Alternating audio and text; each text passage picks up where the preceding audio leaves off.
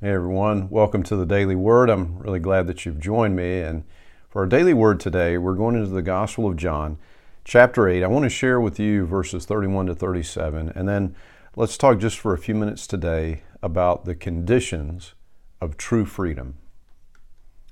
Jesus said to the people who believed in him, "You are truly my disciples if you remain faithful to my teachings, and you will know the truth, and the truth will set you free." "But we are descendants of Abraham," they said. "We've never been slaves to anyone. What do you mean you will be set free?" Jesus replied, "I tell you the truth, everyone who sins is a slave of sin.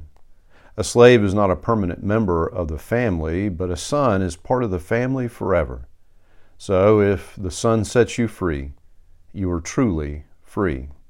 Yes, I realize that you are descendants of Abraham, and yet some of you are trying to kill me because there's no room in your hearts for my message."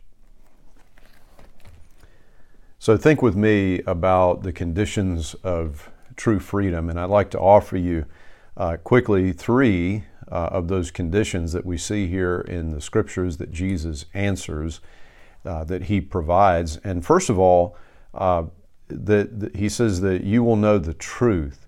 Truth is required in order for us to be truly free. True freedom requires truth, but slavery requires deception, denial, the denial of who we truly are.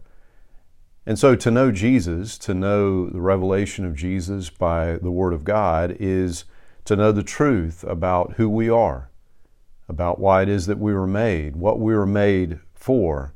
That is, that we were made to glorify God, to show how good He is, to be a reflection of the goodness of God. And secondly, we were made to enjoy God, to enjoy relationship, fellowship with God, to delight in God forever. And not only does Jesus reveal that truth, but He reveals the truth of how it is that we could be saved, how we could be restored. It's very clear about this, that no one comes to the Father but by Him. He's very clear that in God's great love, He sent His Son Jesus so that all who would believe in Him, put their trust in Him, that they would be saved. Now, not only do we need truth in order to be truly free, but also we must no longer be a slave to sin. Bound by the desires of our flesh, we are slaves. Under the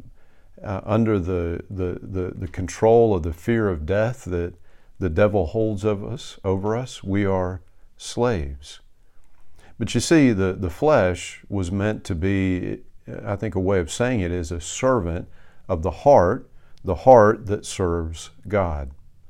But what we know is that in the fall, when we chose sin, when humankind rebelled against God, our hearts were corrupted. Our hearts have been captured by sin and by pride. And so the scripture even says that our hearts are deceitful above all things. And our flesh then isn't the servant of a heart that would please God, that would serve God. Our flesh reigns over us. Our hearts are employed, our minds are employed to justify, to make excuses for that which we know in our souls, in our conscience, is not right. Our flesh reigns over us. Sin holds us captive and captive to death. And as I said, as the scripture says, Satan holds this power, the fear of death over us. And Jesus cancels it all. On His cross, He takes our debt of sin. And not only that, not only does He wipe away the guilt, and with it does He cancel our death, and does He break the power of the one who holds that power of death, that fear of death over us, but He breaks the hold of sin over us. He actually changes our hearts and restores us more and more every day to the image of God, to His image in which we are created.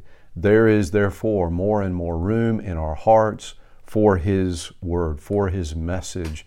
As we are transformed, we come more and more into this freedom, into this free indeed that Jesus talks about. And then finally, we see that we in Christ Jesus are no longer slaves, but sons and daughters. A slave, if you think of this way, is always trying to please the master. A servant always trying to please the master in order to continue to have this place in the master's household.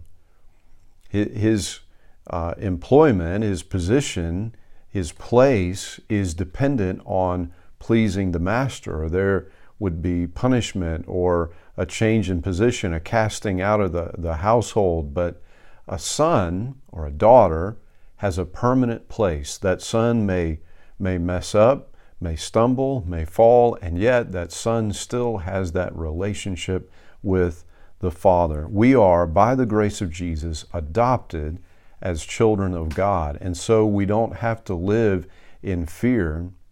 Am I earning my relationship today? Am I doing enough? Am I being enough so that the master will accept me? No. Jesus has done enough so that we are accepted by the Father. We are declared to be His children, and His children forever. And friends, in these ways, we see that Jesus has provided us with what is true freedom. That's why we read here that the truth will set us free, that we will be free indeed in Him. So if the Son sets you free, verse 36 says, you are truly free, or free indeed. Thanks be to God for Jesus Christ our Lord, who sets us free. Amen. Amen. And friends, until we have a chance to speak again, I pray that God would bless you and that He would keep you.